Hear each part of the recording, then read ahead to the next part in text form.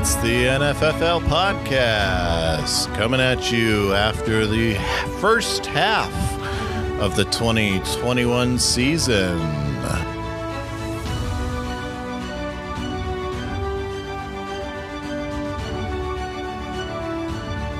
With a theme song that is sometimes just a tad too long.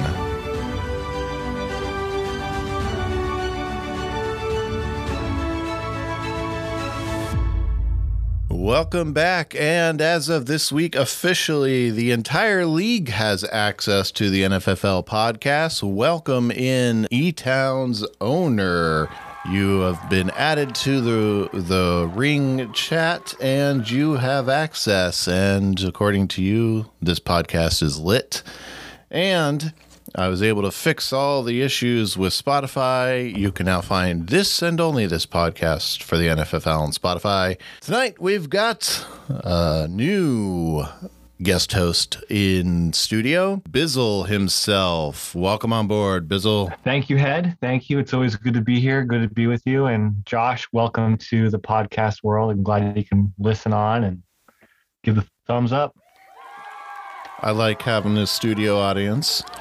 Have to encourage them sometimes, though. Absolutely. That's what we need. I feed off that audience. Yeah, hopefully they don't get too ratty. I need their energy. Yes. As I mentioned, Bizzle, we're officially at the midpoint of the season, and this week, to kick it off, we had 6 interconference games. Everyone was playing someone from the other conference. And we'll look at how that went in just a little bit. But first, as we do every week, got a little bit of funky news, and I didn't bother going through all of the injuries because there was a lot of them. There are 5 that we'll point out. Miles Sanders, ankle injury. Believe that's gonna impact the Eagles running game. Josh Jacobs with a chest injury. Not gonna be long term, and he'll be back after their bye. Jonnu Smith, for some reason, still starting on a roster. Shoulder injury. So if he's on your roster, you know who you are. Monitor his practicing, and you know what? Don't even bother. Just keep him starting. Cut him. Quincy Wilson, this one hurt me bad. Concussion. And Malcolm Brown, quad injury. Bizzle, are there any other injuries that you have heard of that you think we shouldn't be aware of? You know, I mean, the Miles Sanders one, I think, is the one that stuck out with me. Because I feel like he was supposed to have a really good second half. He still can.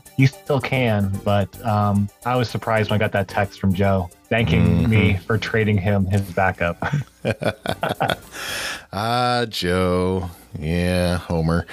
Anyway, those are your injuries, and, let's just dive right in. Since this is our mid-season, and we've got our trading deadline in just a few weeks, let's take a look at some of our more recent trades, and let's set it up with a fun little look back at the league. All right, I've been thinking about this a lot, and I think our league is lacking something. A giant. As you can all see, all of our teams suck. Some of the lineups aren't even legal. I would like to propose to you what I call the 8-way trade. Now, it wasn't quite an 8-way, but let's kick this off with the 3-way trade that just took place 5 days ago. Why don't you take the reins on this one and lay out the details for us on this one, Bizzle? You were involved in that. I was involved. Actually, I was the mastermind. I was the man proposing the 3-way inside the Telnet conference. I was driving my kids to school, and I was thinking about, what my team needed, having conversations with both Chuck and Rob and what their teams needed. And I was like, wait a second, we can make this work.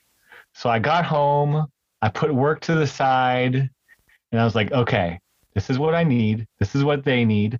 This is what I'm willing to give up. This is what I think they're willing to give up. I called Chuck. Chuck's like, I'm in. Then I had to get a hold of Rob. Rob was a little bit more like, well, I need to look things over. And I respect that. But I think this was a trade that really worked to every team's strength and weakness. Every team, I think, was willing to give up a little bit of something and got something that they needed. And there hasn't been many 3-ways in our league, But this one really, without any picks involved, I think every team is going to leave and has left satisfied with what they got. Does a three-way require a phone call to John? Oh, you know what? I don't think so. I think only if one of them gets penetrated in the wrong hole does that need a phone call. All right. Yeah, and so just for our own benefit, recapping, Flutie Flakes walks away with Aaron Jones. Jim Kelly Hates Cancer walks away with AJ Brown and Nick Chubb, and Hater Tech walks away with Kareem Hunt. Yes, I'm reading from the original email. Walks away with Kareem Hunt, Myles Gaskin, Khalil Mack, and Michael Carter. It looks like it's pretty even across the board. Can't say one team really fleeced any of the others. So good job there all around, guys. Yeah, good trade. Good trade, guys. It's always good to see trades happening. This last week was really encouraging. I mean, we had several trades. I was excited to be a part of that one and a few others, but I'll tell you what. I was on cloud nine when I got a three-way happening. Doesn't happen every year. It doesn't. there were four more. Yes, you heard it. Bizzle was part of a three-way. There were far more trades that we're going to look at. I label this next one. Deontay goes for 3. It took place between Diamond Dogs and Flutie Flakes. Bizzle, you got Deontay Johnson and gave Diamond Dogs Eli Mitchell, Rondale Moore, and Micah Parsons. Tell me a little bit about that one. Ben was really looking for running back depth, especially with the bye weeks coming up. He also talked about a hole that he had in defense. And so I was trying to get a couple other guys. He wasn't budging. I knew he was a little bit lower on Deontay, and so that was the move that we agreed to. And again, this is a trade I think will work well for both of us. Eli Mitchell is the starting running back for San Fran. I don't think he's going to be stepping down anytime soon, and he showed well this week. The week that Ben really needed to fill a hole in, Mitchell scored him 16 points. That worked out well for him, and Deontay Johnson just gives me that depth at wide receiver, and he stepped in well last week when I had some injury woes. So I'm excited for that move for both of us. Yeah, Eli really has taken the reins as that number one back for San Fran. So, yeah, the missile has launched. The missile has launched. Another beneficial trade there. Congratulations. Yay. Yay.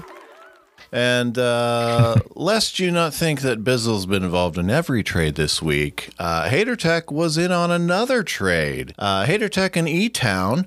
Now, this trade involved more than just a quarterback and a wide receiver, but really looking at it on paper, that's really what happened.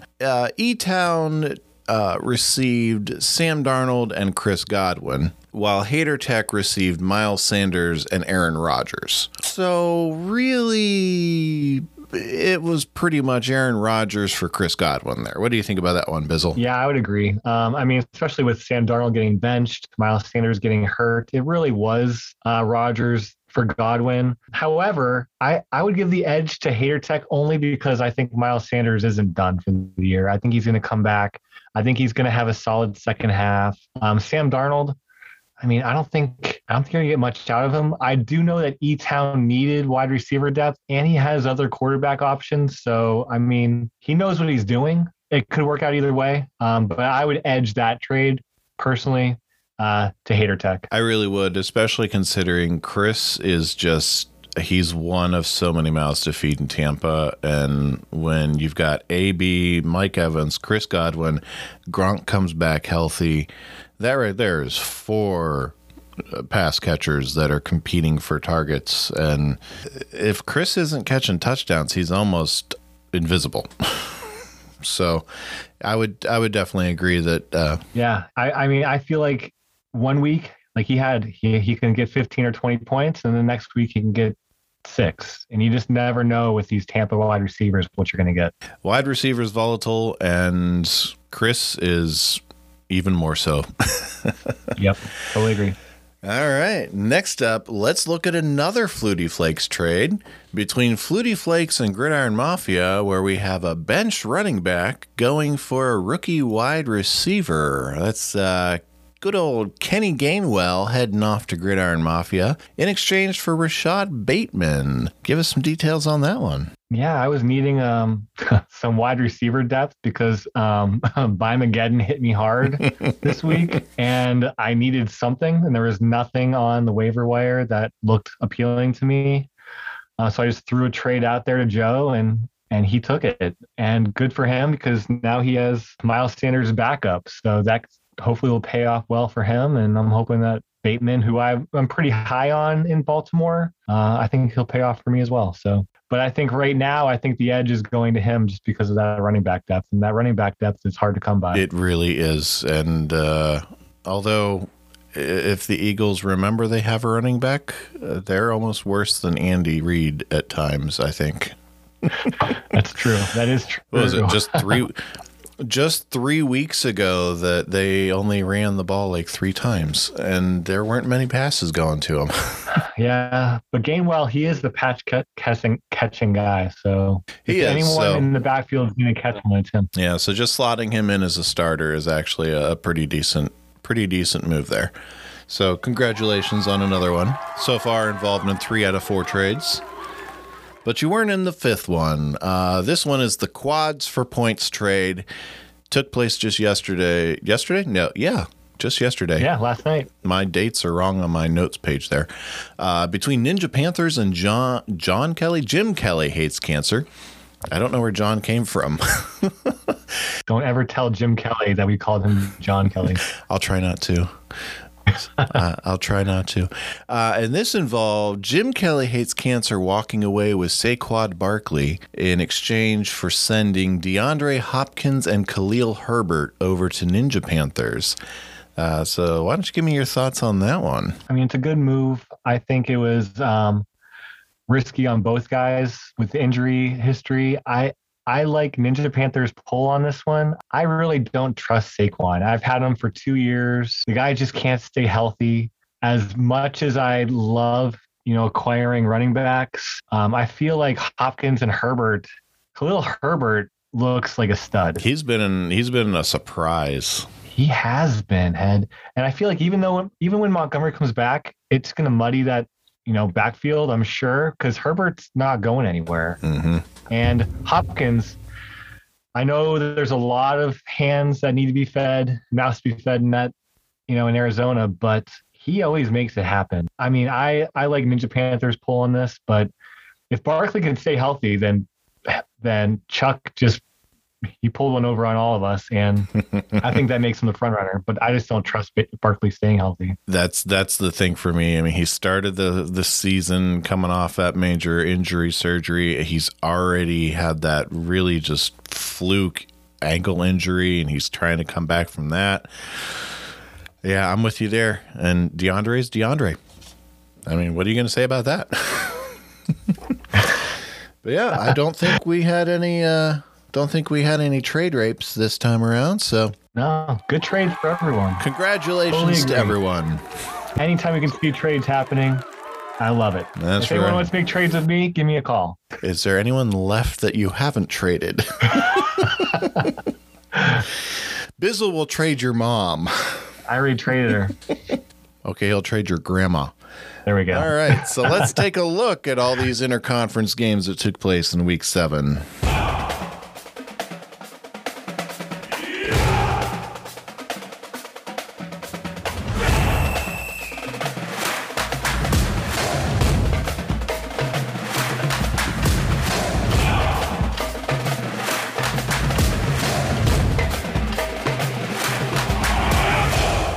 So, with Week 7 in the books, let's start with Lance Manlove taking on E-Town Aizen. This one wound out. We only had, I believe, 2 teams that cracked 200 points this week. This was one of them. 205.92 to 133.72. That is a 72.20 point margin of victory for Lance Manlove, which earns them the whoop-ass victory of the week.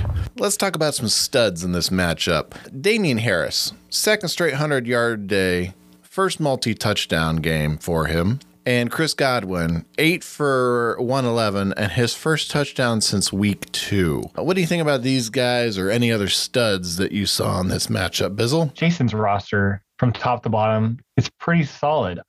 Coming in, defending champ, target on his back, and he's the number 1 team right now. And it's, just looking at his roster, he's a solid running back. Harris just crushed it this week. And with those 2 rushing touchdowns, 106 yards, I'm impressed. I'm very impressed. I didn't see that coming at all. Mm-hmm. Yeah, I didn't either. Now, there were some duds, as there always are.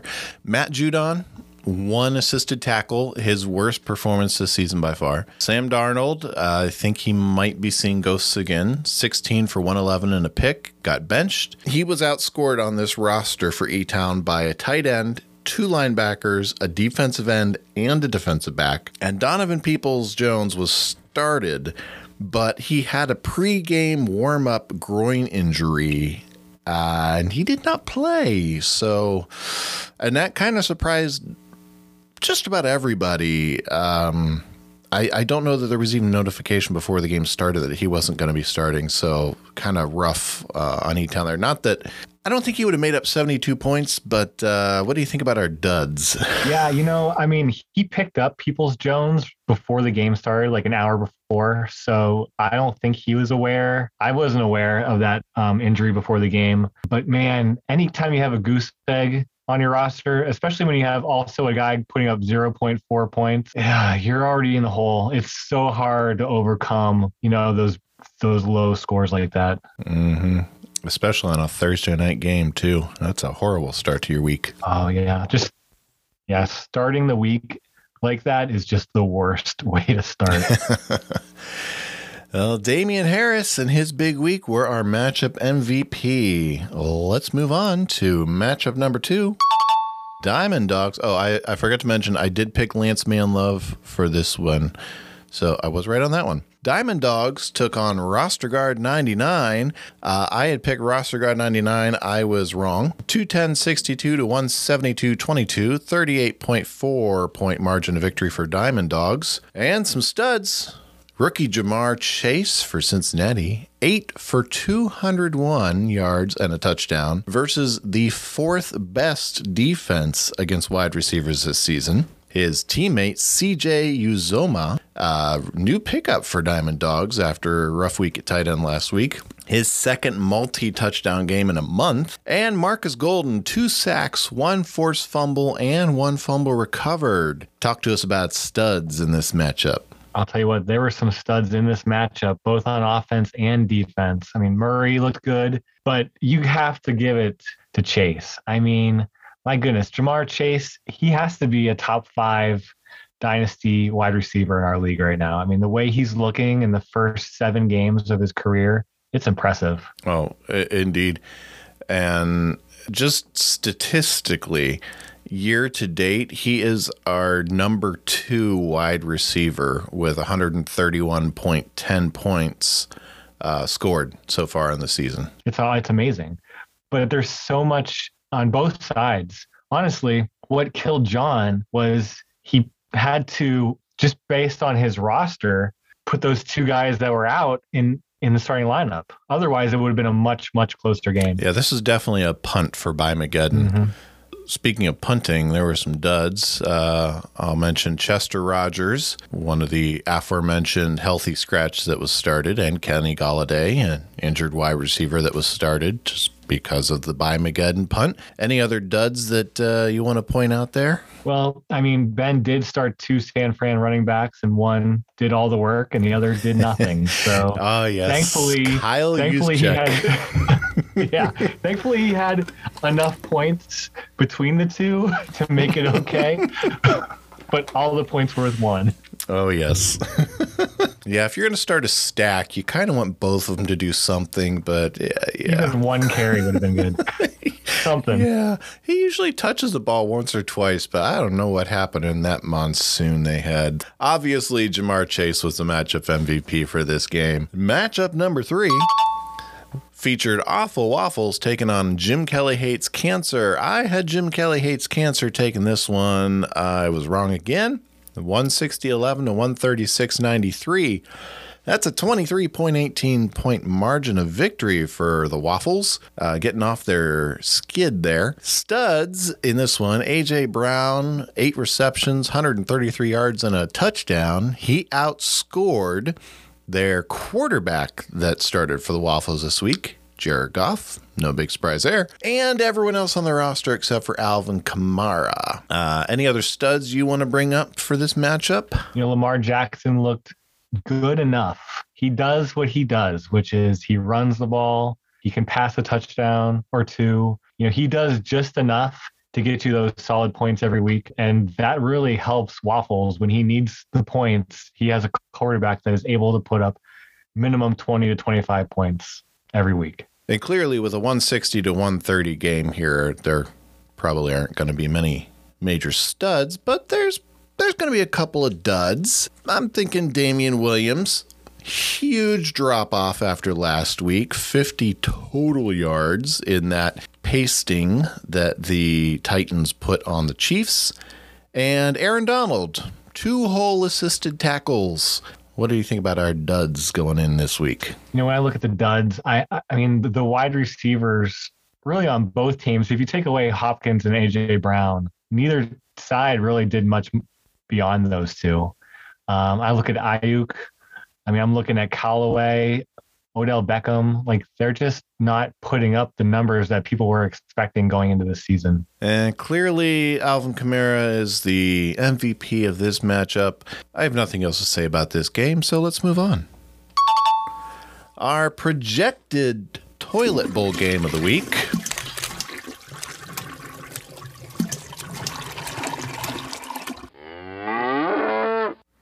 Did not turn out to be the biggest blowout, but still wasn't the best game either. Gridiron Mafia took on Hater Tech. I had taken Hater Tech to be the surprise. I was not right. 196.02 to 162.88. That's a 33.14 point margin of victory for Gridiron Mafia. Studs in this one. DeAndre Swift, 48 rushing yards, 96 receiving yards. Pretty much the only bright spot in Detroit week in and week out. Mike Evans, 3 touchdowns. This dude has no single touchdown games this season. They're all either 2 touchdowns or 3. And Foye Oluokun, I have no clue how to pronounce that one. Linebacker for Atlanta, 8 tackles, 5 assists, 1 interception, and 1 pass defended.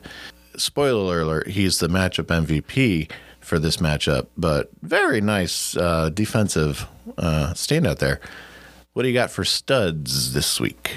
I look at Rob's roster and his recent pickups. Aaron Rodgers, and he picked up Mike Evans before week 1, Melvin Gordon. You can see just by looking at his offense that he's trying to turn his roster around. Mm-hmm. And so I'm impressed with what he's doing. Even though he lost the game, you can see the work's being put in, and we're seeing a turn in Hater Tech. Oh, definitely. It's not going to be an overnight thing, but the work is definitely there, and the foundation is being laid for a rally. Now for duds, Mike Davis, coming off the bye, 4 whole touches for 10 yards.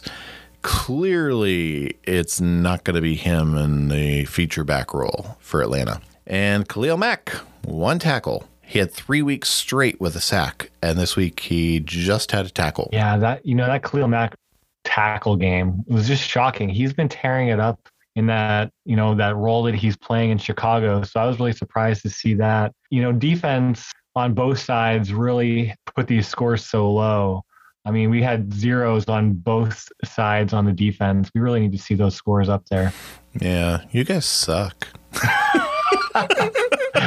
That's right. That's coming from Bizzle. And listen, both of them would have beat me this week. So yeah, I would have lost to Gridiron. I would have beat Hater Tech. Let's move on. I mentioned a matchup MVP was Foye. Not going to try to pronounce his last name again. Our penultimate matchup from week 7, Ninja Panthers took on Flutie Flakes. I had Flutie Flakes as my pick, and this was a close one. Not because teams were great. 157.20 to 160.52. Flutie Flakes, Bizzle, you guys squeaked out with 3.32 point margin of victory. Couple of studs to point out. Deebo Samuel, Studley in his return to action. Pretty much the focal point of San Francisco's passing offense, and Carson Wentz in that very same game. 3 total touchdowns in the flood that was falling from the sky. Any other studs you want to point out there? Well, none on my offense, but my defense picked up the slack because my offense didn't even show up. So honestly, Campbell with his 10 tackles, his 2 forced fumbles, Duggar with his 7 tackles, his interception, Walker with his 13.6 points. Like I'm telling you what, if I didn't have a defense, I would have been the worst in the league by far this week. It was pathetic. Yeah, you were actually you rank at number 11 defensively according to Scott's stats, but you and E-Town both only managed 77.32 points offensively. You're both dead last, tied at 11. So yeah, it was rough. It was a rough week for us. Yeah. Meanwhile, you're number 2 defensively with 83.20. Your defense really did outscore your offense. Oh. Well, let's talk about some of those duds. Darrell Henderson had a just really confusingly sad day against the worst rushing defense in the league. Jacoby Myers. The Patriots just walked all over the Jets 54-13, and this guy still has no touchdown. And Patrick Mahomes, no magic versus the 8th worst defense against quarterbacks. Thoughts, especially since you've got Patrick?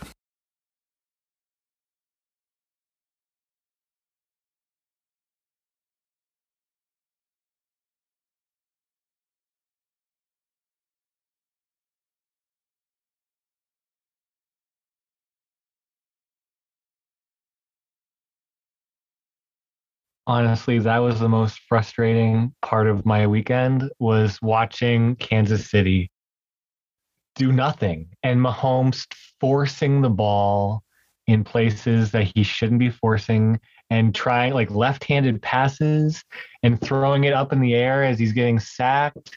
And it's just like, I'm watching this thinking, what are you doing to my team, man? You didn't eat your Flutie Flakes today. This is a bust. Come on. 13 points. And then that knee to the head to end his game. I just wanted a touchdown. I just needed something. And he goes down like that. Tyreek Hill's the last drive got him half his points. Without that last drive, I would have lost the game. It was rough. That Kansas City team, making me sweat this year. Oh, indeed. And, our matchup MVP for this game is Devondre Campbell, number 3 linebacker on the week with his 24.40 points. Well, let's move on to what was our projected game of the week. I'm not going to give it the sound because it was shaping up to be until Sunday night. Night Shift took on Bear Bunda's Nightmare. 174-28 to 197-47. Bear Bunda took it by 23.19 points. Studs. Cooper, a couple more touchdowns, 2 more of them this week. And Deion Jones, 11 tackles, 4 assists, and a sack. Another Atlanta defensive player who, spoiler alert, is going to be the MVP for this matchup. What do you think about studs from this matchup there, Bizzle? Kyle Pitts, he didn't have a great September, but he is really showing that rookie tight ends are capable of being a force in this league. And I know going into this year, people talked about his, wingspan, and he's like a wide receiver in a tight end position. And he's shown the last 2 weeks that he belongs and he is fantasy relevant by far. And Patterson, honestly, if you look at DB's Falcons. His Falcons are what wins him the game. Mm-hmm. You know, Patterson, you talked about Deion Jones, Pitts. Like, he has some Falcon studs on that team. He did manage to find some diamonds in that rough. Now, on the dud side of the coin, Quincy Williams, a tackle and a pass defended before having to leave with a concussion. Just rough. And Budda Baker, tackle and assist. Second straight week with that identical stat line. Any other duds you want to point out there?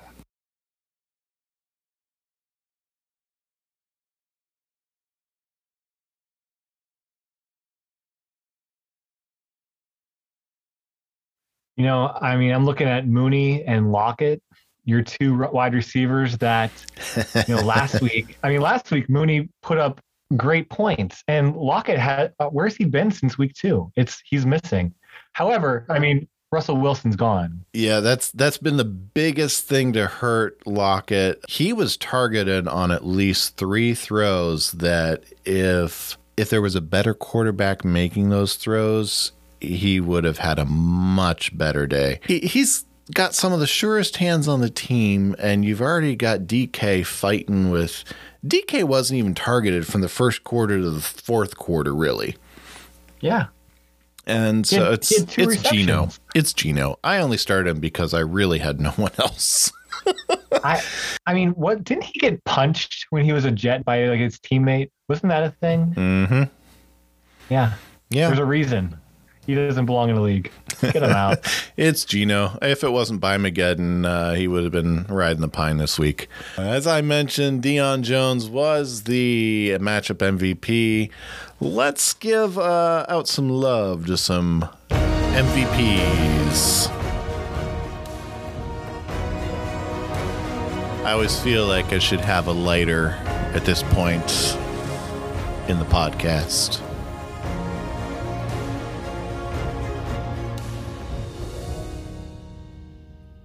All right. So let's start with, since we've talked about defense a lot, let's start with him.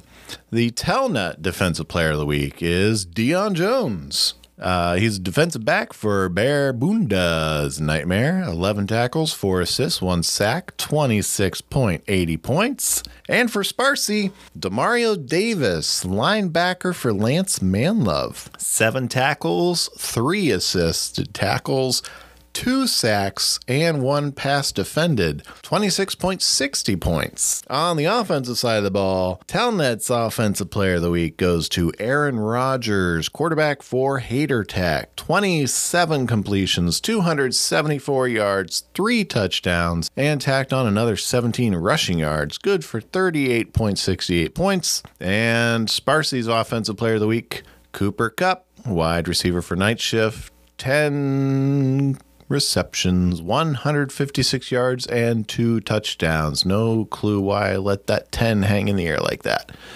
Good for 32.60 points. I have no clue. He's so good. He is. I don't get it. He's so good this year. He was good with Goff, and now that they've found a legitimate quarterback and trading for Stafford, he's even better.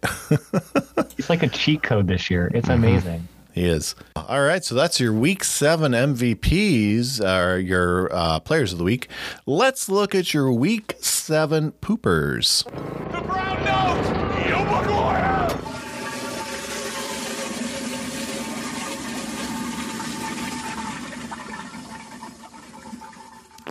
Now, as I remind you at home every week, poopers are not injured players. I do not consider them poopers. Poopers are players who had to have played for their team in the NFFL this week and failed miserably to meet their projections. Now, Bizzle, do you want to play make up poop and bathroom related puns for players, or do you just want to go straight reading names?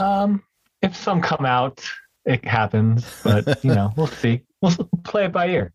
Whatever happens, Ed. Okay, well let's go every other. I'll start off with Budda Baker, Daryl Henderson, Aaron Jones, Marcus Williams, Bobby Anderson, Patrick Shit the Bed Mahomes.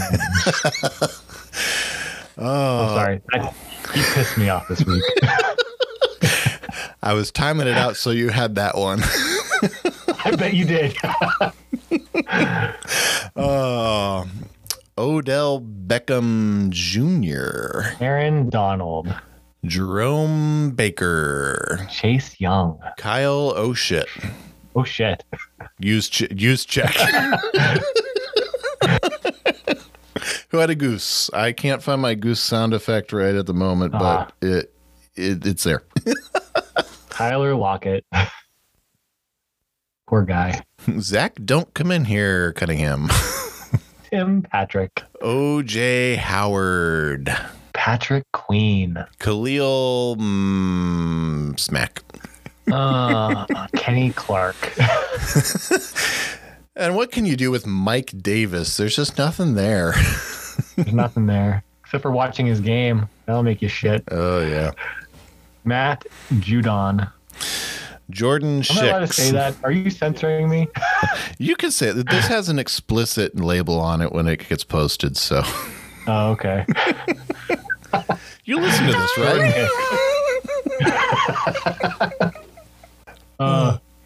Jordan Hicks. Sony Michelle. And last but not least, Sam Darnold. Oh, yes. Wah, wah, wah, wah. Not good enough, damn it! Not good enough! That's right. It's your poopers of the week. Oh, man. Now, something different this week. Bizzle and I are going to evaluate our mid-season performance.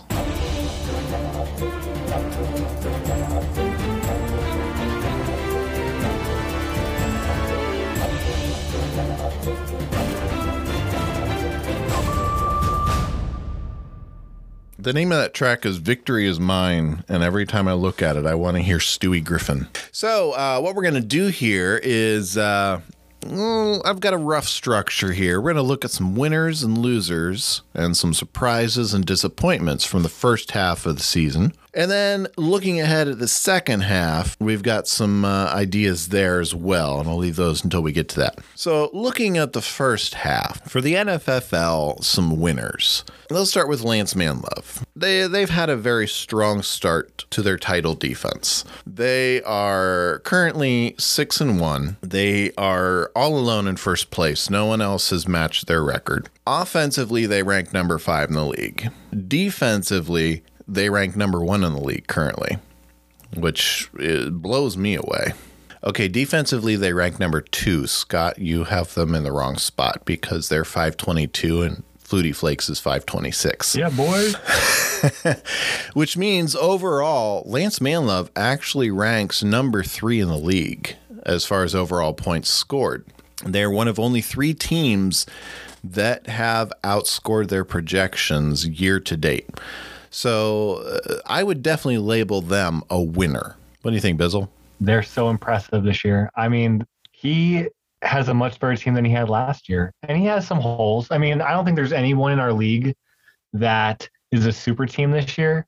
But last year's Lance Manlove team just got hot at the right time, but it wasn't a great team. This year's team, Lance Manlove is putting out, is much better. He's a force. We'll see what happens. It's being tough this year, though. Now, I also put Roster Guard 99 in my list of winners. They're rebounding strong after a couple years in the basement. I mean, was it just 2 years ago they were the Pierce? Maybe 3 years ago? Had some bad trades that they'd mortgaged their future, and those trades just didn't pan out. Year to date, they might not be as strong, but currently, when it comes to the league, they're still offensively, they're in the top 7. Defensively, top 6. They're in the top half of the league in points. But when it comes down to record, they're number 2 in the league. They lead the Telnet conference. Any thoughts on your conference mate there? Oh man, he might not be putting up the points that other teams are putting up, but in the end of the day, when you play him, he's outscoring you. He's beat me. He's beat pretty much everyone he's played. I'm impressed. It's always good when a legacy team like John's is doing well, and so I'm excited to see, hopefully, him in the playoffs losing to Flutie Flakes. I also placed Night Shift in here, and it's not just because self-serving. It's because Night Shift has gotten off to their best start in franchise history. Scott mentioned a couple weeks ago. Okay, I'm not going to talk about myself third person.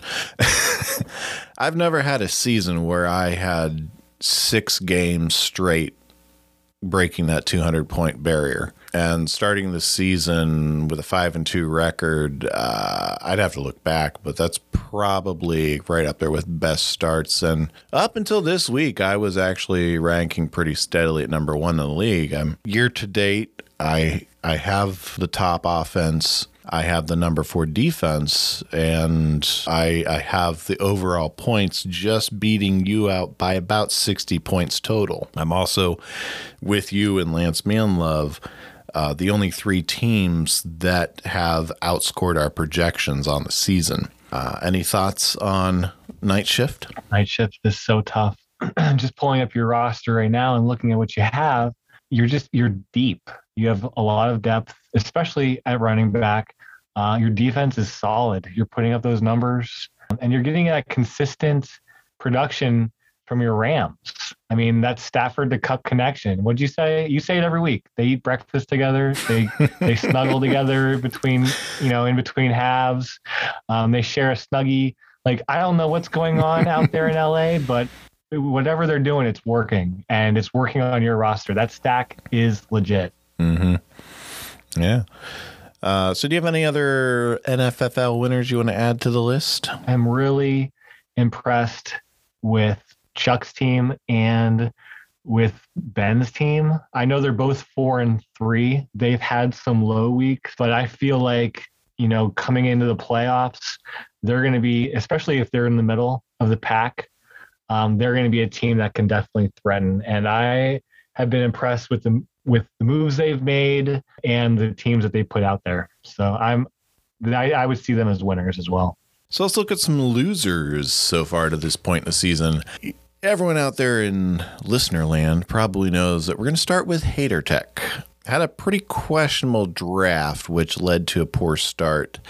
The old adage is that you can't win your league at the draft, but you can certainly lose it. And they did put themselves in a hole. Their last place in offense points, last place in defensive points, clearly last place in points overall. They are 137 points under their projections on the year. When you look at individual players on rosters, I'm looking through the stats, and I'm seeing one player in the top 5 at any position, and it's a defensive lineman. Now, granted, they've made some trades, so they're in the process of moving up, but to this point in the season, I would have to firmly place him in the loser category. What are your thoughts? I mean, it's hard to not place an 0-7 team in the loser category when they've lost every single game, and he traded for people before the draft that he didn't keep. That was a tough start. That was a tough start to his season. Isn't that the Jason rule that we put in place, though? Listen, we're not putting that back in place, but I think he's learned from that. I mean, he was a little rusty. His head, he had a lot going on. I understand. And Rob is trying to right the ship, and I think he's working on that. It's not going to be an instant turnaround when you're in that big of a hole. But he's showing promise. But again, you're 0-7. You're last in points for. You're in the loser category. Sorry, man. I also put Awful Waffles in the loser category. Sure, they've had some injuries, but Christian McCaffrey on the injured reserve list and losing Dalvin Cook for 2 weeks to injury shouldn't be the sole reason for losing your games by an average of 41 points. Those games that you've lost. Granted, they won this week and they're getting off the slide, but they have not. I couldn't classify them as winners. What do you think? I mean, Awful Waffles has owned me and many people in this league for years. So the fact that he's 2-5, the fact that he's in 11th place, the fact that he's losing by an average of 41 points, I would think puts him in that loser category. He, was high on players that ended up not doing well this year. And yeah, I mean, he has to make some moves. He hasn't done a lot of trades yet this year, which is really uncharacteristic of Awful Waffles. So we'll see what happens. But I would say at this point, he would also fall in that category. Any other NFFL losers you want to throw out there? Oh, yeah, I do, actually. I'm going to say Jonnu Smith. Yes. Being in a lineup every single week when his highest point total is 8, right? His highest point total is 8.9 points. He doesn't belong near anyone's roster, let alone a starting lineup every week, Joe. Preach. Damn it, get him out of there. Oh, yeah. Loser. I agree. Oh, man. I so agree. Hey, there's my goose. There's my goose soundtrack. Well, let's look at some surprises. Clearly, Night Shift, Lance Man Love, you could throw them on surprises. You could throw Hater Tech and Awful Waffles for not so great surprises. I'm going to throw up parity in our conference realignment.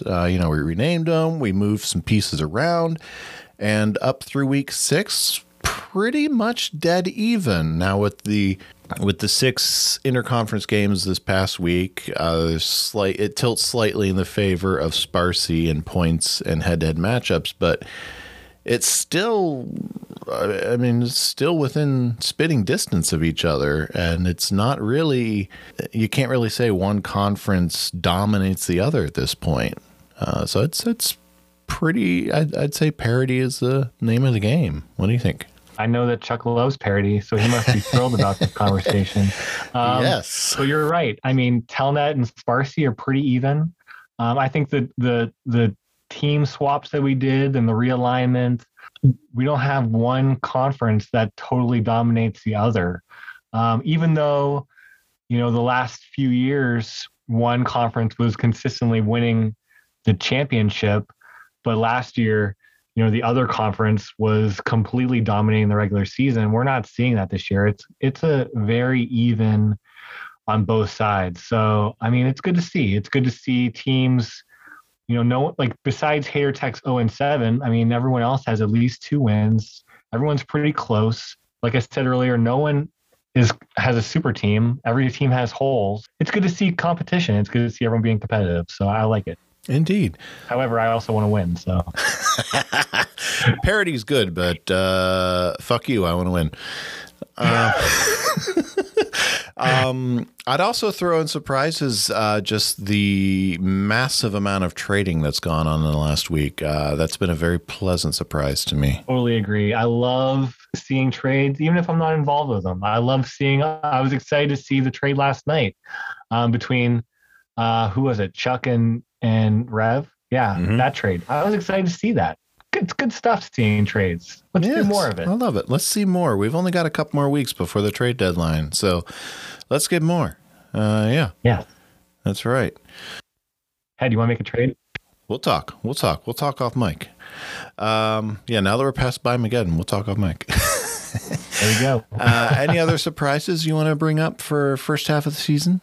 Honestly, I mean, Awful Waffles can fit in most of these categories. Yes, he can. I don't think anyone saw this coming. His 2-5 start, his 11th place right now. I still think he can turn it around and be a playoff team. And the Awful Waffles team in the playoffs, especially as like a number 8, is a scary team. They are dangerous. But I'm surprised that he is this low, especially with that running back threesome that he has. I'm shocked. If he gets them all back and they're all healthy, they are quite dangerous in the playoffs. Yes. Yeah. Let's look at some disappointments in the NFFL. The only one I really threw in there is, hey, guess what? Awful Waffles. And it's not so much for my personal disappointment that it makes me sad or anything, but just the fact that after the draft, they come out, Yahoo's grading them with an A+. We all look at that. And here they are, 11th place halfway through the regular season. And if the playoffs started today, they'd be on the outside looking in. And it's just been a huge disappointment. You got any other disappointments to add to that list? I would actually add Bear Bunda's nightmare, only because they were, by Yahoo's projections, supposed to be the number one team in Telnet. And they're sitting down in 8th, in 5th out of 6 in the conference. I don't think that's where they wanted to be. I mean, he's still in the playoff spot right now, but he's fighting with Gridiron and the Panthers, and actually in Awful Waffles for that last spot. So he has some room to grow on that roster. We'll see if he can make up some ground that he lost, but I would say that's one of the disappointments I have, at least as far as like the NFFL, is just where he's at right now. And I give him kudos. This is not 2 years ago where he was shouting the last few draft picks from, the bathroom in the basement up the stairs, but should have had a better season up to this point.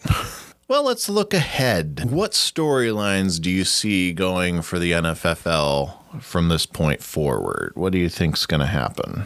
Well, I see a couple storylines playing out, and the biggest one I think for me is going to be, again, the theme of this segment, Awful Waffles. Is he going to, for the first time in his career, miss the playoffs and be in the lottery? It's going to be a fight for that playoff spot, but he is really one game back and some points back, but one game back of that playoff spot. So that's going to be my storyline that I'm most interested in is Awful Waffles going to miss the playoffs for the first time in his career? Yeah, my storyline is at this point is Hater Tech. That's the storyline I'm really interested in because, he's made these trades. I want to see where it goes. Yeah. I want to see if he can overtake Awful Waffles. Absolutely. It reminds me of, remember the year that actually Rob had to leave and Zangus took over his roster and he went from the bottom and he ended up winning the league that year because of transactions that he made. Rob's actually replicating a lot of that. He's doing these moves that are, strategically placing him in a way that his roster is now deeper and better than it was a week ago. We'll see, like you said, if he can pull himself out of that hole. It's going to be tough. But I mean, he can technically be a 7-7 team if he wins out. Will it happen? I doubt it, but he can at least fight for the number 8. That could happen. If last year taught us anything, it's all you got to do is get in the playoffs. Yep, exactly. That's all you got to do. All right, so give me your 8 teams. Who finishes in the playoffs? Oh, man. Well, I'm going to say, just looking at the seeds right now, I'm going to say Lance, Manlove, Night Shift, Diamond Dogs, and I'm going to say Awful Waffles. I'm going to say 4-4. So those are the 4 spicy teams. I'm going to say for Telnet, it's going to be Roster Guard, Flutie Flakes, Jim Kelly, and I'm going to say Bear Bunda. I'm going to say E-Town Drops. How about you? I'd go with Lance, Night Shift, Diamond Dogs, and Roster, Flutie, and Jim Kelly. I would definitely put Bear Bunda in for Telnet. I can see Ninja Panthers overtaking Gridiron and somehow sneaking into that number 8 spot. So we both have E-Town dropping out, and we both have another varsity team coming in. I have E-Town dropping into that 9th spot. That's what I see. So with that, your draft lottery would be E-Town, Hater Tech, Ninja Panthers, and Gridiron. Correct. And mine would be E-Town, Hater Tech, Gridiron, and Awful Waffles. So, yep. Who do you have winning the Pierce? I mean, he's 2 games down halfway through the year. I don't know. It might be closer towards the end of the season, but man, being 2 games down halfway point, that's going to be a tough hole to come out of. I think Hater Tech comes out with the Pierce. I can't argue with the logic on that one. I'd say the only real competition is you know what? It could go to Ninja Panthers or Awful Waffles too. As much as I could see Ninja Panthers sneak into that 8 spot, at the same time, he could drop down to 12. Yeah. And honestly, if McCaffrey doesn't get healthy, that's a very real possibility that Awful Waffles stumbles down there as well. Yeah, with no McCaffrey, if Awful Waffles if he drops 2 out of the next 3 games, I see Awful Waffles definitely not making the playoffs, and very real possibility of falling to that Pierce spot. Totally agree. So who do you have winning it all? I have Chuck, who hasn't won in many years, but he's like our Dallas. He's going to hate that I said this. He's our Dallas Cowboys. Oh, you heard it here first. Chuck is the Cowboys. Yeah. Chuck is the Cowboys. He's a team, and he's gonna. I'm sure gonna get a message about this one. He's won many titles in the past, but really hasn't won one in the last. I think he won 4 of the first 10, but 1 out of the last 10. If I remember that correctly, he's due. He's looking good. I don't think Barkley's going to be the key. I don't think Barkley's going to be healthy, but he's making the other moves that's going to push him over. I think Jim Kelly Hates Cancer wins the Phillies this year. I can see that. I'm calling for a Night Shift Flutie Flakes championship. Nice. That's my prediction. I'd give myself the edge just by sheer numbers, just because I'm just edging you out in just about every category. You can't argue with those picks because you're picking the top 2 teams right now as far as points scored. So I mean, statistically, those picks make sense. I mean, I would pick Jim Kelly beating. Honestly, I mean, I don't even know, because we're not playing conference playoffs anymore. So it really could be. I mean, he could be playing me in the title. He could be playing John in the title game. But honestly, I don't know. I think it will end up being.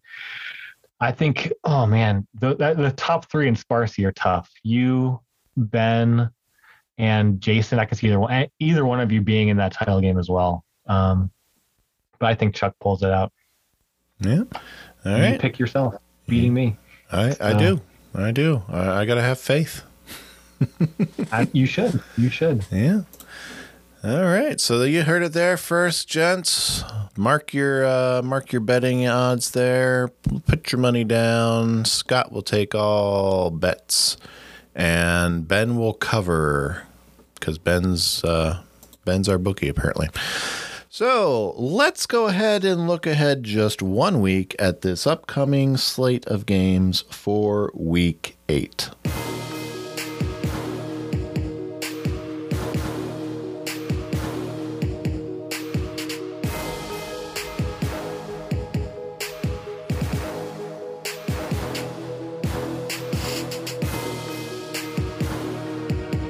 All right. I've only got a couple of interconference games this week, but we're going to start with one of them. We're going to start with Night Shift at 5-2, taking on E-Town at 3-4. Super early projected outcome is Night Shift by around 20 based on who's currently on the roster. A little bit hard because there are some holes, projecting based on who's there. Coming off a tough loss, Night Shift, direct result of Bymageddon. Need to win to keep pace with Lance Manlove in Sparsy. My player to watch for them is Austin Eckler. Bill Belichick has a history of shutting down their opposition's number 1 player. The question is it Austin or is it Mike Williams, or does he go after Justin Herbert? And if it's Mike Williams, does Austin get to benefit from Mike being the target? What do you think about Night Shift this week? I mean, Night Shift looks good. I think this game is going to be a little bit closer. But I think, you got Ezekiel Elliott. He's going to play in Minnesota. I think that's going to be a good matchup for him, especially coming off the bye. I look for big points from him. And the Rams stack, Stafford and Kupp. I think it's hard to lose when you have those guys in your lineup. It is. Now, across the field, E-Town, they've been inconsistent all season. They need a win to get back to 500 and stay in playoff contention. Their player to watch for me is James Robinson. Been on bye. He's their stud RB going up against a very generous Seattle Rush defense. The question is, can Jacksonville keep it close enough for him to be relevant? I personally think they can because, we already talked about Geno being Geno. What do you think about E-Town? Derrick Henry playing against Indianapolis for the second time this year. First game, he didn't have a touchdown. I feel like he's going to be in the end zone this week. I think this is going to be a close matchup. I mean, once E-Town sets his lineup, puts in the guys that belong in the starting lineup, I think this is going to be close. I love Justin Jefferson. I think he's going to have a big week against Dallas. I don't know why, but I feel like be prepared for that one. Gut instinct. Yeah. Yep. I think it's going to be a lot closer than Yahoo's saying too. I am picking Night Shift to rebound from that loss and a closer game than Yahoo's predicting. Moving on, let's look at Ninja Panthers at 2-5, taking on Gridiron Mafia at 3-4. Super early projected outcome, Ninja Panthers going to take this one by just a couple. For Ninja Panthers, they're in the midst of a 3-game losing streak. 2 of those games, one was only by 12 points and one was only by 3 points just this past week. And desperately needing a win to stay in the playoff hunt. Their player to watch for me is DeAndre Hopkins. He's got a Thursday night football game against a tough Green Bay defense, and reports are he's nursing a sore hamstring. He's not officially on, injured, can't practice type of injury, but it's a hamstring. What do you think about Ninja Panthers this week? His team's looking good this week. He has to get Lazard out because I know he is on the COVID list now. I mean, those Packer wide receivers playing on a Thursday night game, stay away from the COVID guys. But he has the depth at wide receiver to fill those holes. I'm excited to see Henderson if he can rebound from last week's dud. I think he can against Houston. I mean, who doesn't rebound against Houston? Let's be honest here. That's a big matchup for him. Seriously. Although it does worry me that Henderson didn't do anything against the Lions last week, and they're even worse than Houston against the run. Are they? According to stats, yes. Yeah. The receivers are dropping like flies. Another receiver is going to come up later. Let's hop over to Gridiron Mafia. They want to build on their dominating win last week and improve on their poor 1-3 conference record. I'm going to be watching Leonard Fournette. He gets New Orleans and their number 6 rushing defense, but New Orleans have been shown themselves to be a bit inconsistent as well. So which New Orleans defense shows up against Tampa Bay this week? What do you think about Gridiron Mafia? Tell you what, I'm excited to see Jonnu Smith on that roster starting and getting a solid 5 points for that lineup. I think Gridiron Mafia is going to appreciate those 5 points that he gets. Oh, yes. Oh, no, 5.9. Yeah. Yeah. I have currently Gridiron Mafia winning, and especially losing Lazard to COVID. There's some options at wide receiver. I'm going to switch my pick. I'm going with Ninja Panthers. I think they're going to pull it out. I agree. I'm going with Ninja Panthers this week. Go with your playoff pick, man. I'm going with my playoff pick. And my correct sound effect. Let's move on to Awful Waffles at 2-5, taking on Diamond Dogs at 4-3. The super early projected outcome is that Awful Waffles take this by about 2 touchdowns. Now, for Awful Waffles, they finally broke their 4-game losing streak last week, and they need to start stacking some wins to avoid the Pierce and make the playoffs. For them, I'm watching Keenan Allen. Already mentioned Belichick and his propensity. I'd expect Keenan to see some extra targets because I don't think he's going to be that number one weapon that gets shut down. It's either going to be Eckler or Mike Williams. What do you think about Awful Waffles this week? I'm really curious to see what happens to Landry if he plays, because we know that Steeler defense can be beat.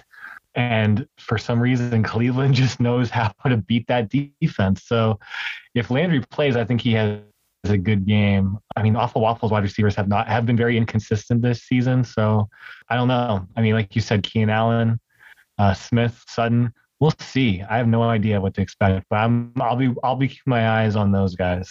Now for the Diamond Dogs, their dominating performance last week was very nice to see, and this week they get Najee Harris and CeeDee Lamb back from the bye. But my player to watch is Jamar Chase. The Jets are a joke of a defense, but that could potentially put a cap on Jamar in that they might not need him as much as they could really just let Joe Mixon run wild. What do you think about Diamond Dogs? I mean, you can't argue with this lineup. It's so impressive. I think Najee Harris is the Steelers' offense right now. I mean, he's involved. He's getting every carry. He's in the backfield, 90% of the plays. He's getting so many targets. I mean, it's tough to look past him. And I know that Awful Waffles has the running backs to boot, but Najee might be the number one back going into next season. So I'll be keeping my eye on him. Indeed. I am picking Diamond Dogs just because of the sheer volume of players coming back from bye for this one. Let's move on to our Toilet Bowl game of the week.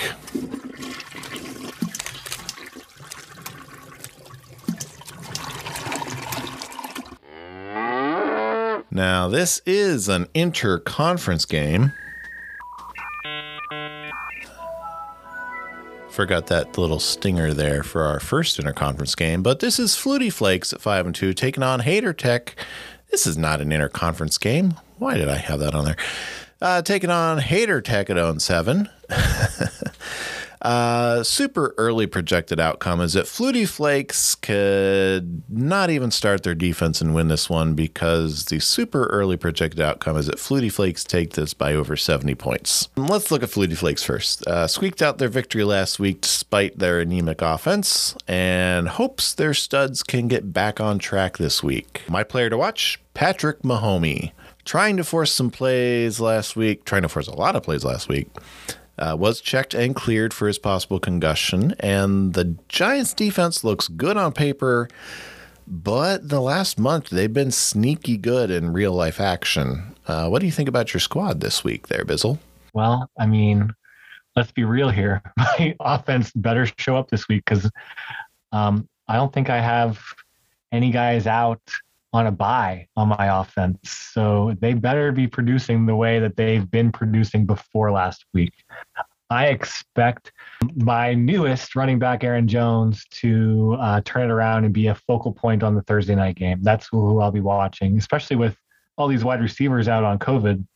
I expect him to get a ton of looks. So that's who I'll be watching the most on my team. And for Hater Tech, still winless. Went trade happy, hoping the rework roster will lead to salvation from the basement and the Pierce. Probably not going to happen this week, but it's a building block. I'm going to keep my eye on Mike Evans this week. Gets a favorable matchup against New Orleans, but he may be nursing an ankle injury.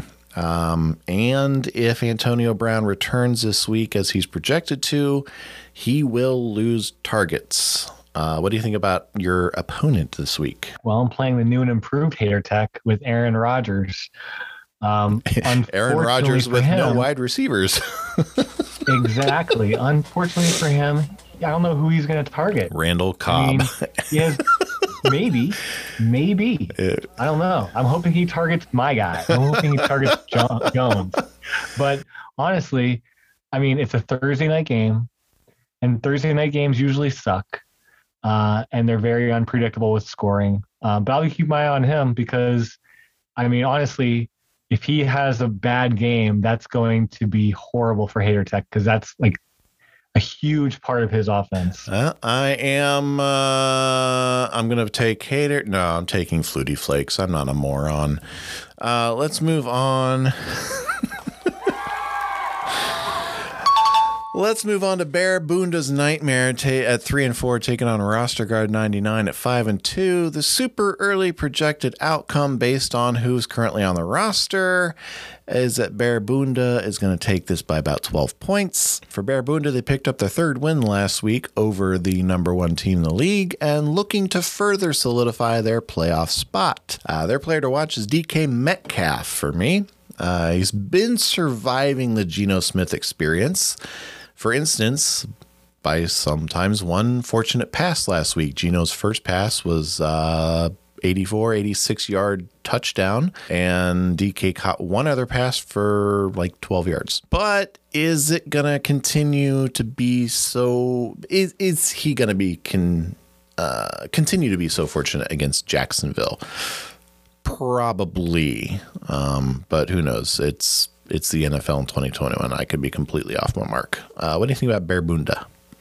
I'll be keeping my eye on Josh Allen. I feel like Miami has really struggled the last few games, and Buffalo is capable of putting up many, many points on anyone they play. So I think that's big points for Bear Bunda. Putting Josh Allen in there, I think hopefully that'll pay out for him. What's up with all these empty roster spots? What's up with it? Like, are these guys just playing kickers this week? I feel like this is a kicker matchup. Okay, you know how Danny likes to play. Yeah, we know it's Danny. I don't know what's going on with roster guard. Speaking of roster guard, they lose 4 players to bye this week, including the number 2 tight end in the league, Mark Andrews. And unless he manages to get 2 negative COVID tests before Thursday, Devontae Adams. Player to watch, Mike Williams. For the Chargers, it's either him or Austin that's going to be locked out. And if it is him, it's really going to hurt roster guard. What do you think? I think roster guard with that all of a sudden high-powered Cincinnati Bengal offense. Joe Burrow in there. He has Joe Mixon. I mean, Goddard doesn't have as much competition in that Philadelphia tight end room. I like his chances. I mean, he's 5-2 for a reason. He finds ways to pull it out, and I don't know. He has a tough lineup this week. We'll see. Now, this was one of the 2 most difficult games to pick this week because, like you mentioned, there are 6 total empty roster slots currently, 3 on each side. And I can't even guess based on what's on the bench. So I'm just going with what's on the roster right now, and I'm going to go with roster guard 99. And our final matchup is our game of the week.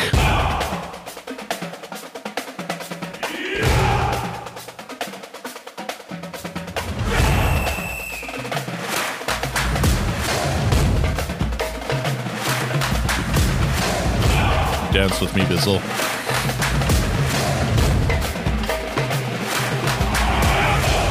You know them, you love them. It is an interconference game.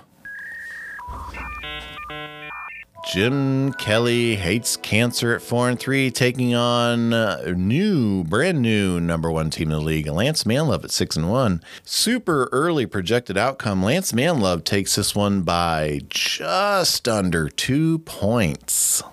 That's right. Jim Kelly hates cancer, licking their wounds after a brutal loss, wants to make a statement over the current number 1 team in the league and the reigning champion. Player to watch for them, Justin Herbert.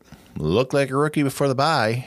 Gets the number 7 New England defense at home after an extra week of practice. What do you think about Jim Kelly hates cancer? You know, he has Barkley in that lineup, which is a bold move.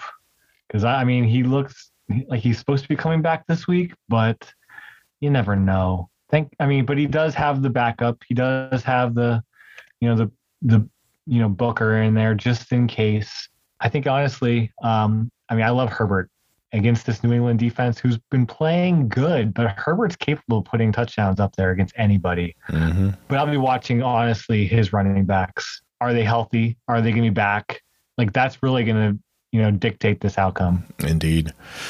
And for Lance Manlove, they've got the best record in the NFL, tied for the longest active win streak with yourself. Pride is on the line for them. Player to watch, Damian Harris. Last week's MVP could go either way. Historically, Belichick's running backs have not stacked back-to-back fantastic performances in the last few years. The Chargers' defense is soft against the run, but if the Chargers manage to go up early, I'd imagine Damian becomes less of a factor because Bill likes other running backs to catch passes for him. What do you think about Manlove? His team's looking good this week. A couple guys are coming off of down weeks. But I'll be keeping my eye on actually T. Higgins. He's getting those targets. He might not have put up the same points as Chase did, but 15 targets last week. He's a guy that is capable of putting up big numbers in that wide receiver spot for Jason. This could be actually a preview of our championship game. It very well could be, and it could be a barn burner too. It could be. There could be a lot of points put up here. My pick on this one comes with a caveat. If Nick Chubb and Saquon Barkley are both healthy and they both suit up, I'm picking Jim Kelly hates cancer. If not, this one goes to Lance Manlove. I would agree with that. So those are our 6 Week 8 games. Let's take a look at the Telnet versus Sparsy breakdown.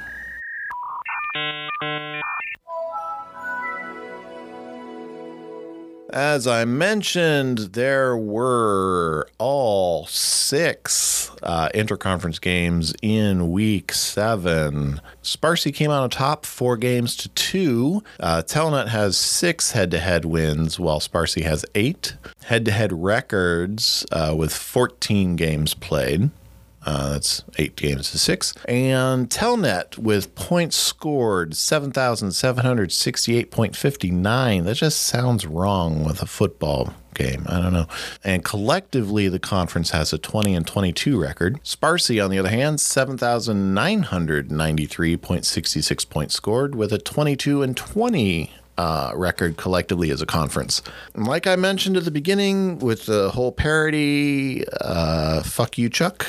I'm channeling Ben tonight.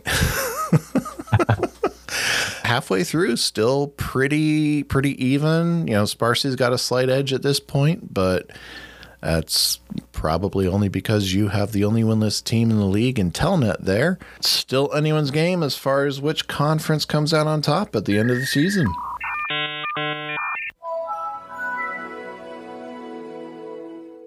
My picks for this week were Night Shift, Ninja Panthers, Diamond Dogs, Flutie Flakes, Roster Guide 99, and Jim Kelly hates cancer if both Saquon and Chubb are healthy and start. Last week, I went 2-4 in my picks, 25-17 on the season. Bizzle, you want to take that last block of information there and take us out? Sure. Don't forget you can buy your NFFL swag on Redbubble with bit.ly bit.ly/Nellis NFFL. I know that I'll be hoping to get a Flutie Flakes hoodie for Christmas for my wife. So that's the goal. That's the plan. Buys this week include Baltimore and Las Vegas. Thursday night football game is Green Bay at Arizona. That's right. And thanks for stopping by, dropping into studio here. Thank you, Ed, for having me. Yep. It was fun. And good fortune to you this week and the rest of the season. And we'll see all of you guys next week and on the gridiron.